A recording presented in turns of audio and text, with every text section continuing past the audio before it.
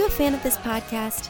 Do you wish there was even more juicy content for you to sink your ears into? Well, there is. You can become a premium member of this podcast for $5.99 a month and get full access to an archive of over 50 bonus episodes. Additionally, we release a bonus episode every single month. That's a ton of extra content, including my personal interior design diaries, extra tips, my talking about trends, and so much more. Additionally, you'll be keeping us on the airwaves each and every week because your premium membership money goes directly back to making this podcast amazing. Check us out at affordableinteriordesign.com. Click on podcast to learn more and to become a premium member today.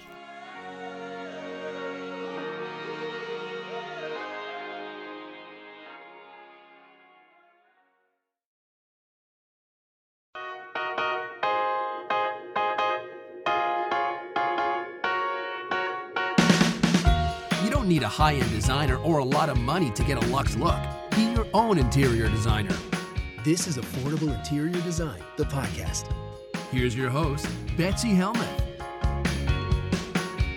Hello, everybody. It has been so heartwarming and exciting to read your birthday messages to us. Turning 6 is a really big deal. I haven't turned 6 in many, many, many years, but March is the podcast's birthday, and I am leaning in hard. We deserve to celebrate. I think it's a huge accomplishment. Never when I started back 6 years ago did I imagine that we'd still be going strong. Back then, I don't even want to go back to those episodes. I'm sure they're a little cringeworthy, but my producer, Catherine Heller, has been at the helm this entire time, doing her best to make me sound like a professional. And now it just feels like second nature. What would I do without being able to talk to you guys? So thank you so much for sharing your stories about how this podcast has impacted you. If you feel that you have a story you want to share with us, if you want to help us celebrate our birthday, please write to me at info@affordableinteriordesign.com. Put happy birthday in the subject line, whatever you want to do. But I can't wait to read some of these live on the air because they are so special. And I'm celebrating a birthday all this month. So either the last episode of this month or the first episode of next month, I'll be reading some of those very sweet messages. Speaking of messages, guys, I love getting your questions. Keep them coming. I'm going to try and plow through the mailbag in the upcoming episodes because we do have a lot of good stuff in there. I want to remind you of a few best practices because sometimes it's hard for me to answer your questions due to the following things. And I want to really be of value to you. I want you to send in questions I'm able to answer in a way that helps me to answer them with accuracy. So the first thing is, don't make your questions too technical. I look at these questions for about 5 to 10 minutes before answering them. So I don't have time to pour over them because I have a lot of clients, guys.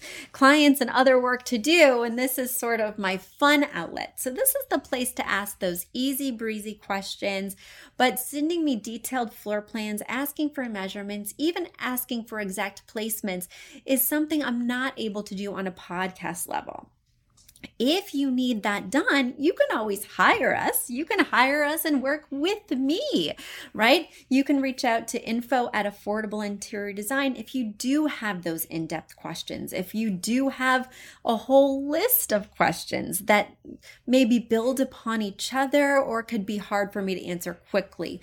But we do need to keep them a little bit shorter, not only so that I can answer other people's questions, but also because the more detailed these questions get, the harder it is for me to answer them because I'm only getting a few snapshots of these rooms, right? So I have a limited visual information. Speaking of visual information, you want to make sure that you're sending me pictures that I can look at. Sometimes I get these teeny tiny thumbnails and I can't see what's going on. And I don't want to just be talking off the cuff without that visual reference. And then on the flip side, sometimes I get pictures that are so big or there's so many, like a whole zip file, that again, it's hard for me to be able to think of an answer in 5 to 10 minutes because I'm having to pore over this documentation. I'm having to download these pictures in a different way and edit them in a photo editor so that I can even see them on my monitor.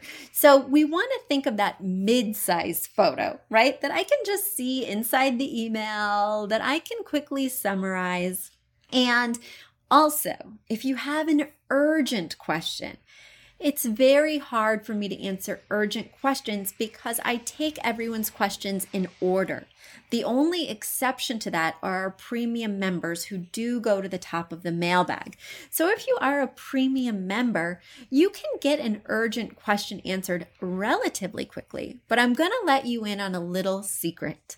I batch these podcasts. I don't record one each week typically. Typically, I record 1 day a month, maybe 2 days a month. It can vary, but my favorite workflow is just pounding these episodes out for 4 hours on a Saturday and then having them just go out in a really steady pace. So you're still going to have to wait a month. If there's a question that really can't wait that long, you need to hire us. You can hire me as soon as next week, right? But in order to get an in-depth, urgent question with lots of pictures answered, the podcast is not the best forum because also I don't want to give you off-the-cuff advice for a problem that really needs more research. So hopefully that gave you a little glimpse into my process, and hopefully it will help you to think about what questions you should ask me because I love your questions. I love challenging questions. I love difficult spaces, but it has to be something that is bite-sized enough for me to handle and then move on so that lots of people can get lots of great advice. If I do say so myself, do you like how I just gave myself a little kudos with that great advice slant? But I've been doing this for a long time, guys. This is not my first rodeo. So I think if that whole Malcolm Gladwell 10,000 hours applies to what I've been doing, I'm definitely an expert. All right, without further ado, I have 2 questions today from 2 writers. Well, there's more than 2 questions, but two askers.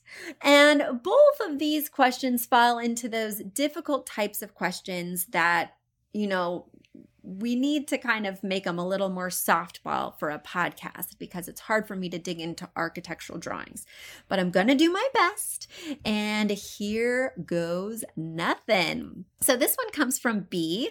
B's a premium member and she writes, Betsy, I'm so excited that I've signed up to be a premium member today. I get bonus content and lots of good extra interior design episodes. But I've got some things that are stumping me right now and I need your help. I hope you can help me figure this out. I'm attaching the layout for a home build, plus pictures of my imagined kitchen. There's also other visuals to illustrate the ideas I'll be mentioning. I wanted my home to have some ADA features as well because our parents might be living with us in the future. We have a living room that has a TV wall with 2 doors on both sides of it. One door leads to the master gallery, more explanation of what that is in a moment, and the other door leads to a laundry room. What can we do to make it not an eyesore for those 2 doors to be where they are at? All right, so just looking at these plans, I don't actually know what a gallery is. Of course, I know what an art gallery is. I know what some other types of galleries are, but in this particular context, inside your home, I don't know what this gallery space is. It looks like just an extension of the foyer, like just, a longer type hallway. And looking at the doors, it is very hard for me to ascertain exactly what the architectural plans mean without you being there, because the gallery for me does not have any doors coming off of it. So I'm wondering, is she referring to the foyer? Anyway, it's hard for me to give structural advice in terms of your next question because you ask, should I recess the doors so they don't pop out? Should I pick nicer doors so they add character to the room? We have a master gallery room to give the master bedroom some privacy. It may not be visible outright to anybody walking outside the area. It's either a super long hallway leading to the master bedroom, LOL, so we pick this. It's also a great extra room for a craft room or cozy library reading nook.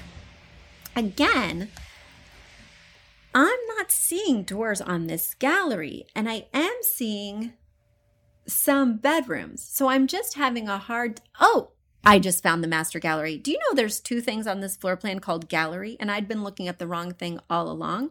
So yes, it's almost like this gallery is almost like a little nursery that's right off the master suite. In a lot of older homes, including my home that was built in 1913, you have the master suite. And then there's this odd little door leading to this odd little room that maybe doesn't even have a closet. And that's certainly the case here. And it is kind of hard to know what to do with that room. In my case, that little nursery off of our master is actually the same size and a much more usable room than our master.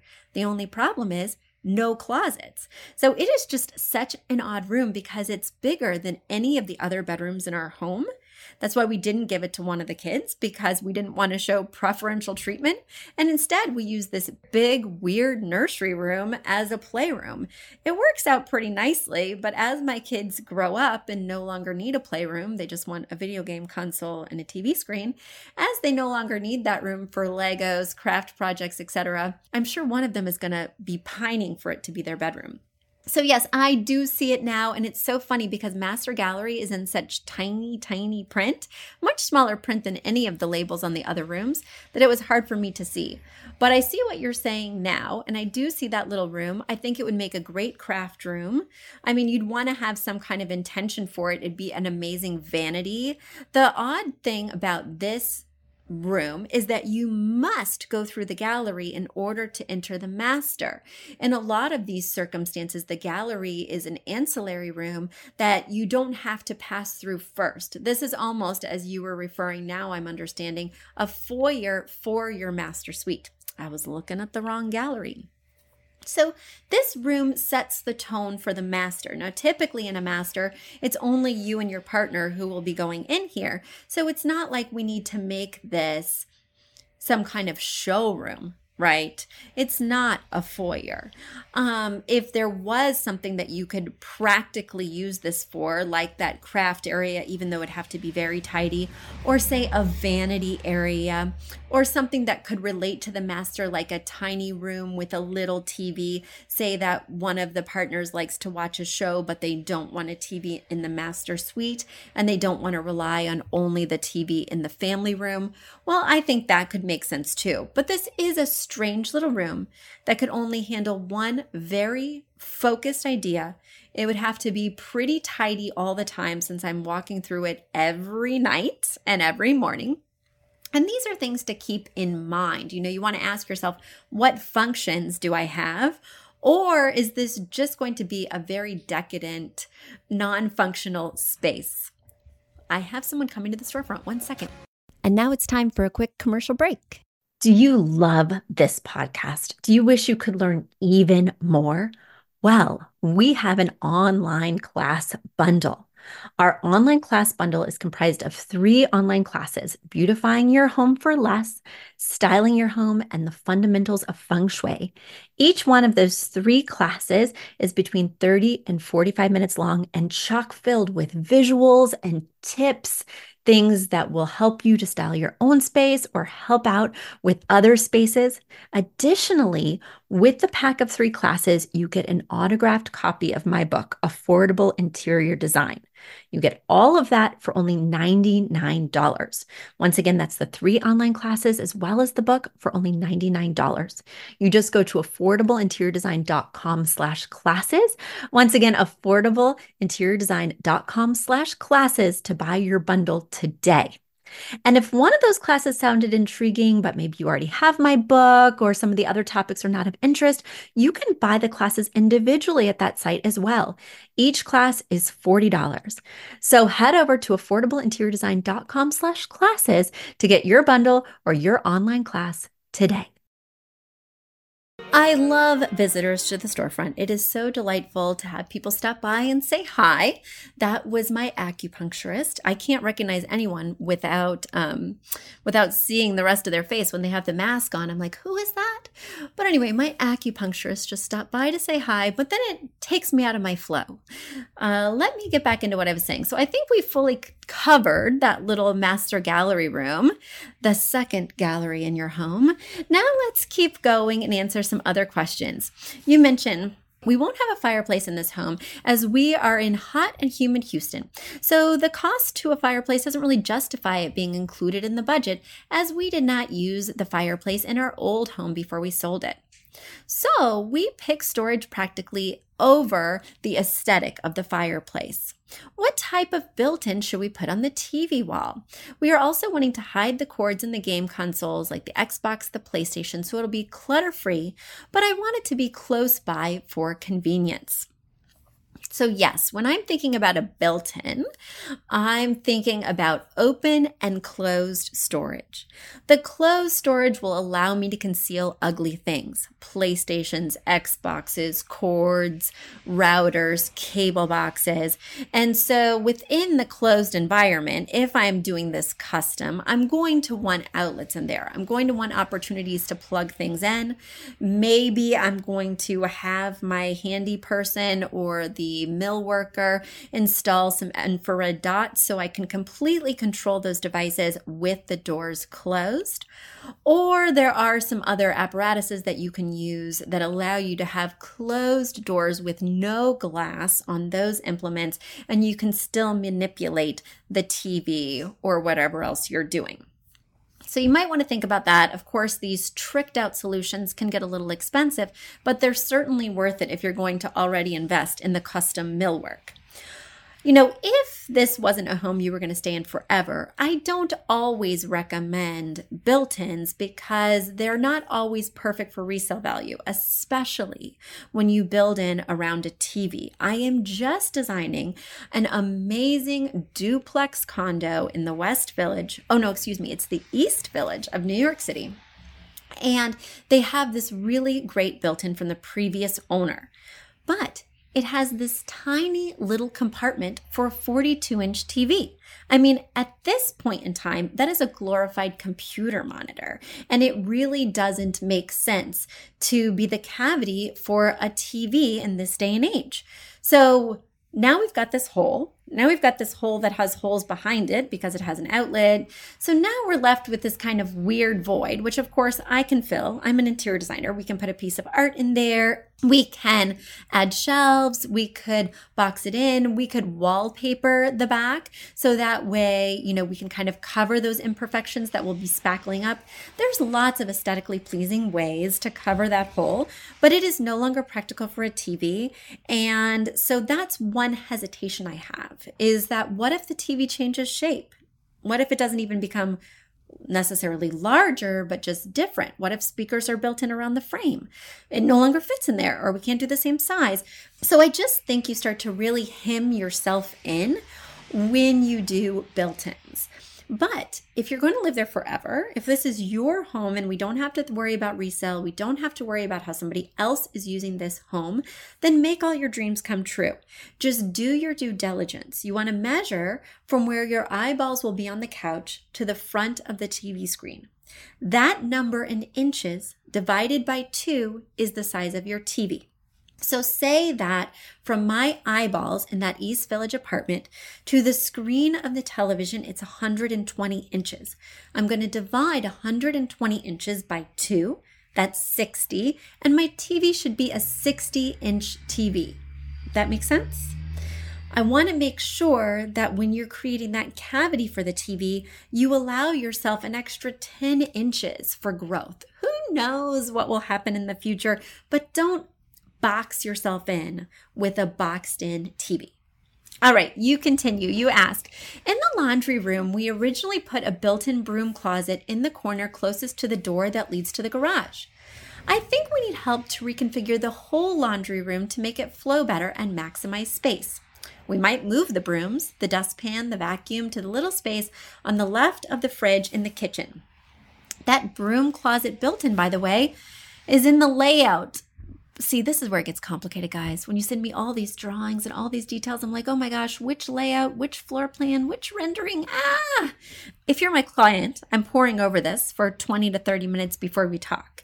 If you're my podcast guest, I've got 5 to 10 minutes to look this over. It's a little daunting. The other things we want in the laundry room are a washer, dryer, raised built-in, that has drawers underneath for ADA easiness, ample counter space to fold or iron clothes, cantilevered or retractable drying racks to hang damp clothing, a drawer with built-in foldable iron for less clutter, a little area near the door with the garage for a seat for people to sit down and take their shoes off right after, a laundry sink, a shelf with room for hampers underneath for people to put in their laundry without having to drag the hamper out, plus a little hole in the wall separating the master closet from the laundry room to put away the laundry from the master suite straight into the same hampers in the laundry room. Number 8, we also want a hanging rod somewhere in the mix. I know that this is a tall list, but I'm hoping that you could help us out with making this work. This takes strategy.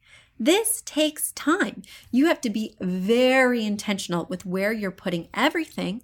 And, you have a relatively small utility room.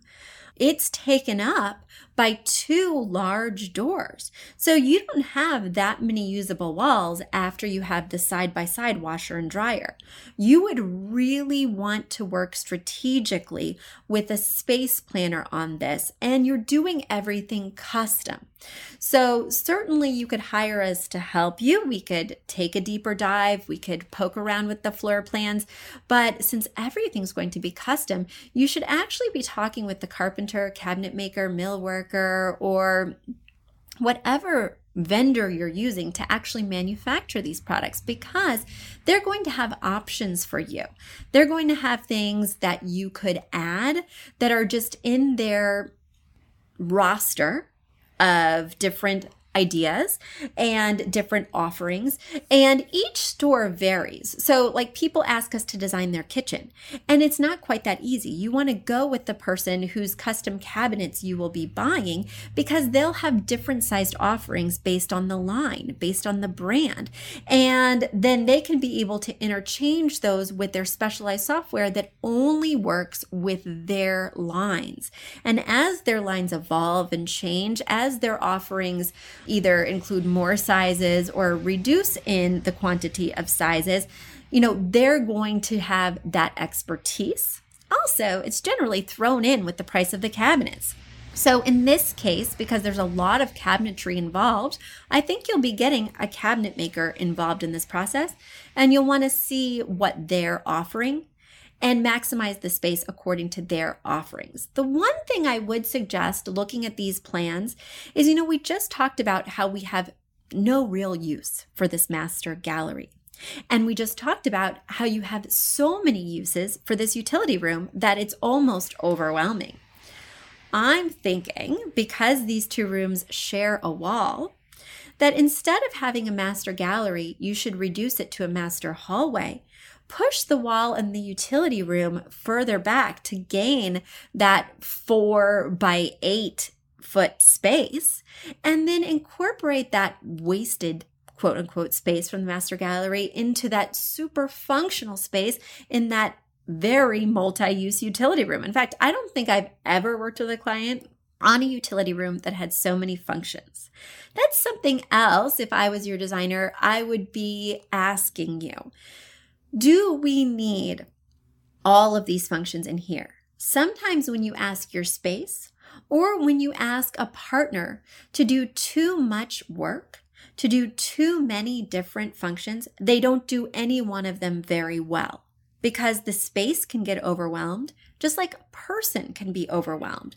I'm worrying that you are overwhelming this space, and the thing we don't have are usable walls that we can crawl up for these different apparatuses. A couple of ways we could gain the extra wall space is by bumping out that wall in the master gallery so that we make it that master hallway, as I suggested.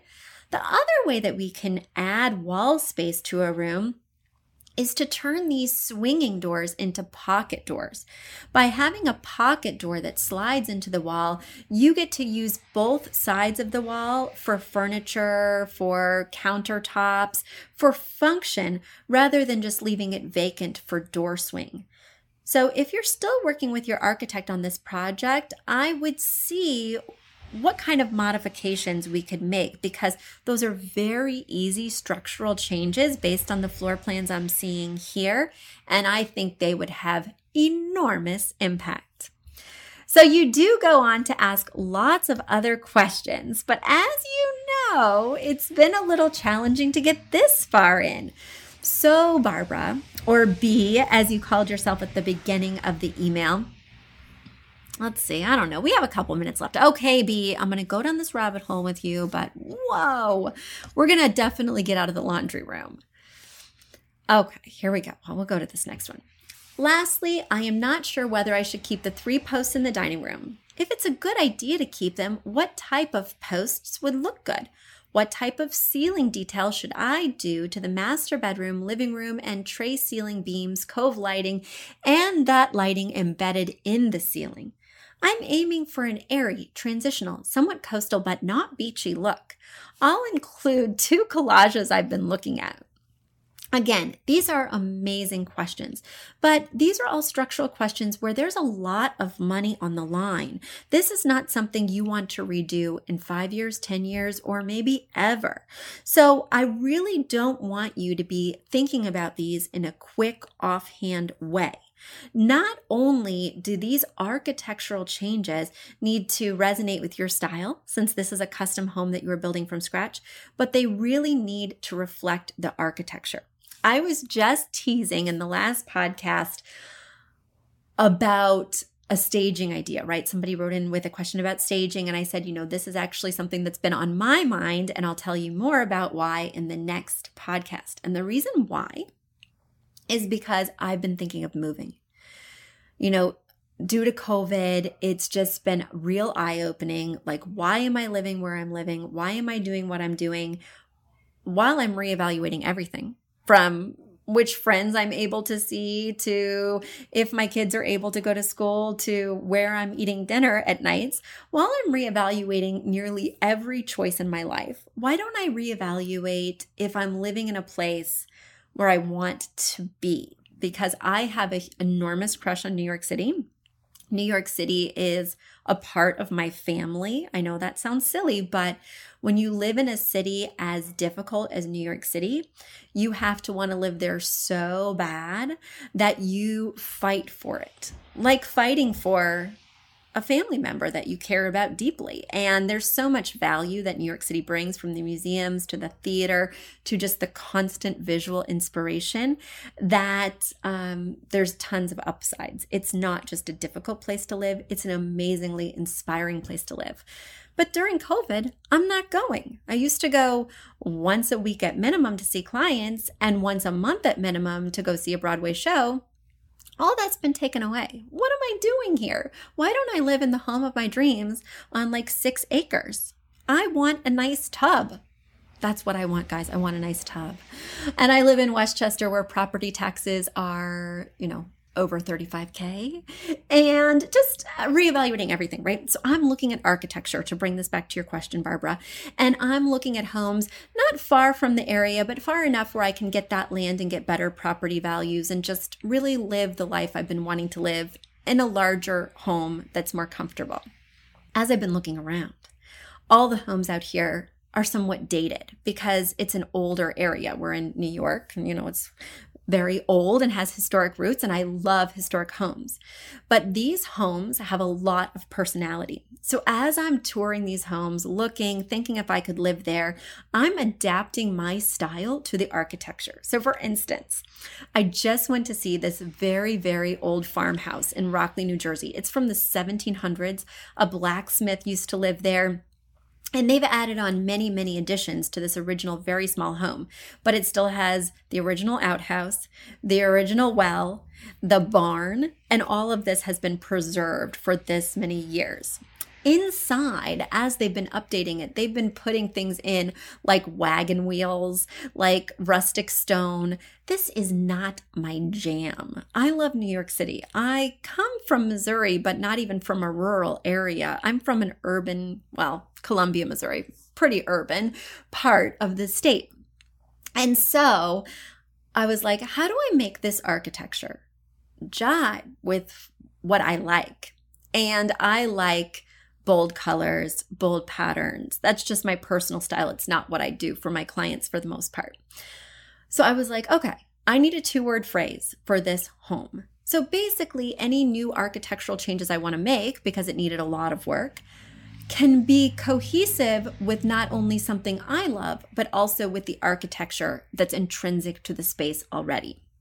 So I came up with this idea of Brady Bunch goes to a dude ranch. So I can use all my favorite mod patterns, bright colors, mid-century modern furniture, but also be thinking about that farm connection that's so deeply ingrained in this home. So doing John Wayne wallpaper, but in yellow ochre and emerald green to coordinate with colors from the 60s.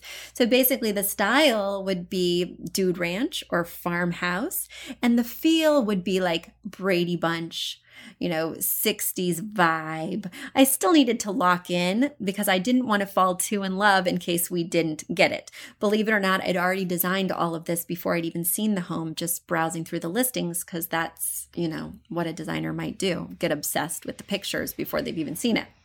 We saw it, and he needs a lot of work. And John Wayne is not as sexy as he used to be if we're just relating that analogy to this home.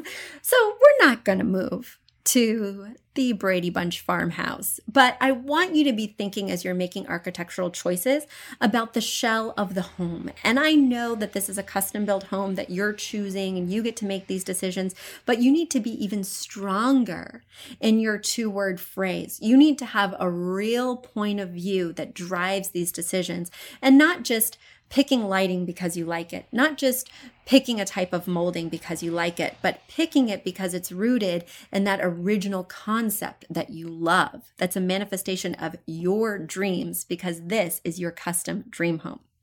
Barbara, I think starting from that place and using it as the lens through which you make all decisions will help you to be more independent when not only talking to vendors, but making your own choices about the interior design of this beautiful palatial new home. So guys, I'm not moving to the dude ranch in New Jersey, but I know the perfect home is out there for me. I'm going to tell you a little bit more about another home I was looking at and another design compromise I was thinking about on next week's episode. You won't want to miss it. Guys, if you have questions, send them to info@affordableinteriordesign.com. Keep in mind our best practices, and I can't wait to see what you're up to. Talk to you next week. Bye. You've asked for it, and we have answered the call. For years, you've been saying, Betsy, you're talking about all these great design concepts, but we can't visualize them. You're describing the picture that the listener sent in of their problem, and we wish we could see that picture too. After all, a picture is worth 1,000 words, and I do my best to describe them, but there's nothing like seeing it for yourself. And that's why Affordable Interior Design, the podcast, now has a YouTube channel.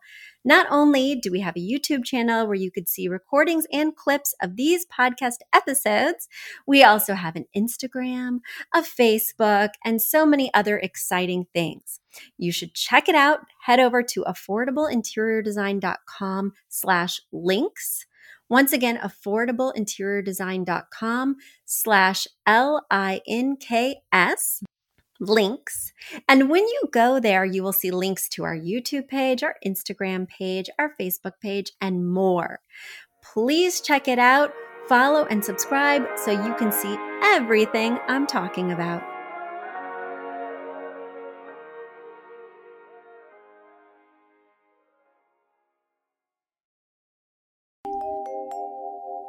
A big thank you to our amazing producer, Katherine Heller, to Aton and the MVCR House Band, and to Affordable Interior Design, the sponsor of this podcast and the premier place to get an amazing look on a budget.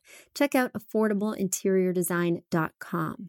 If you guys love the show, the very best way to support us is by spreading the word.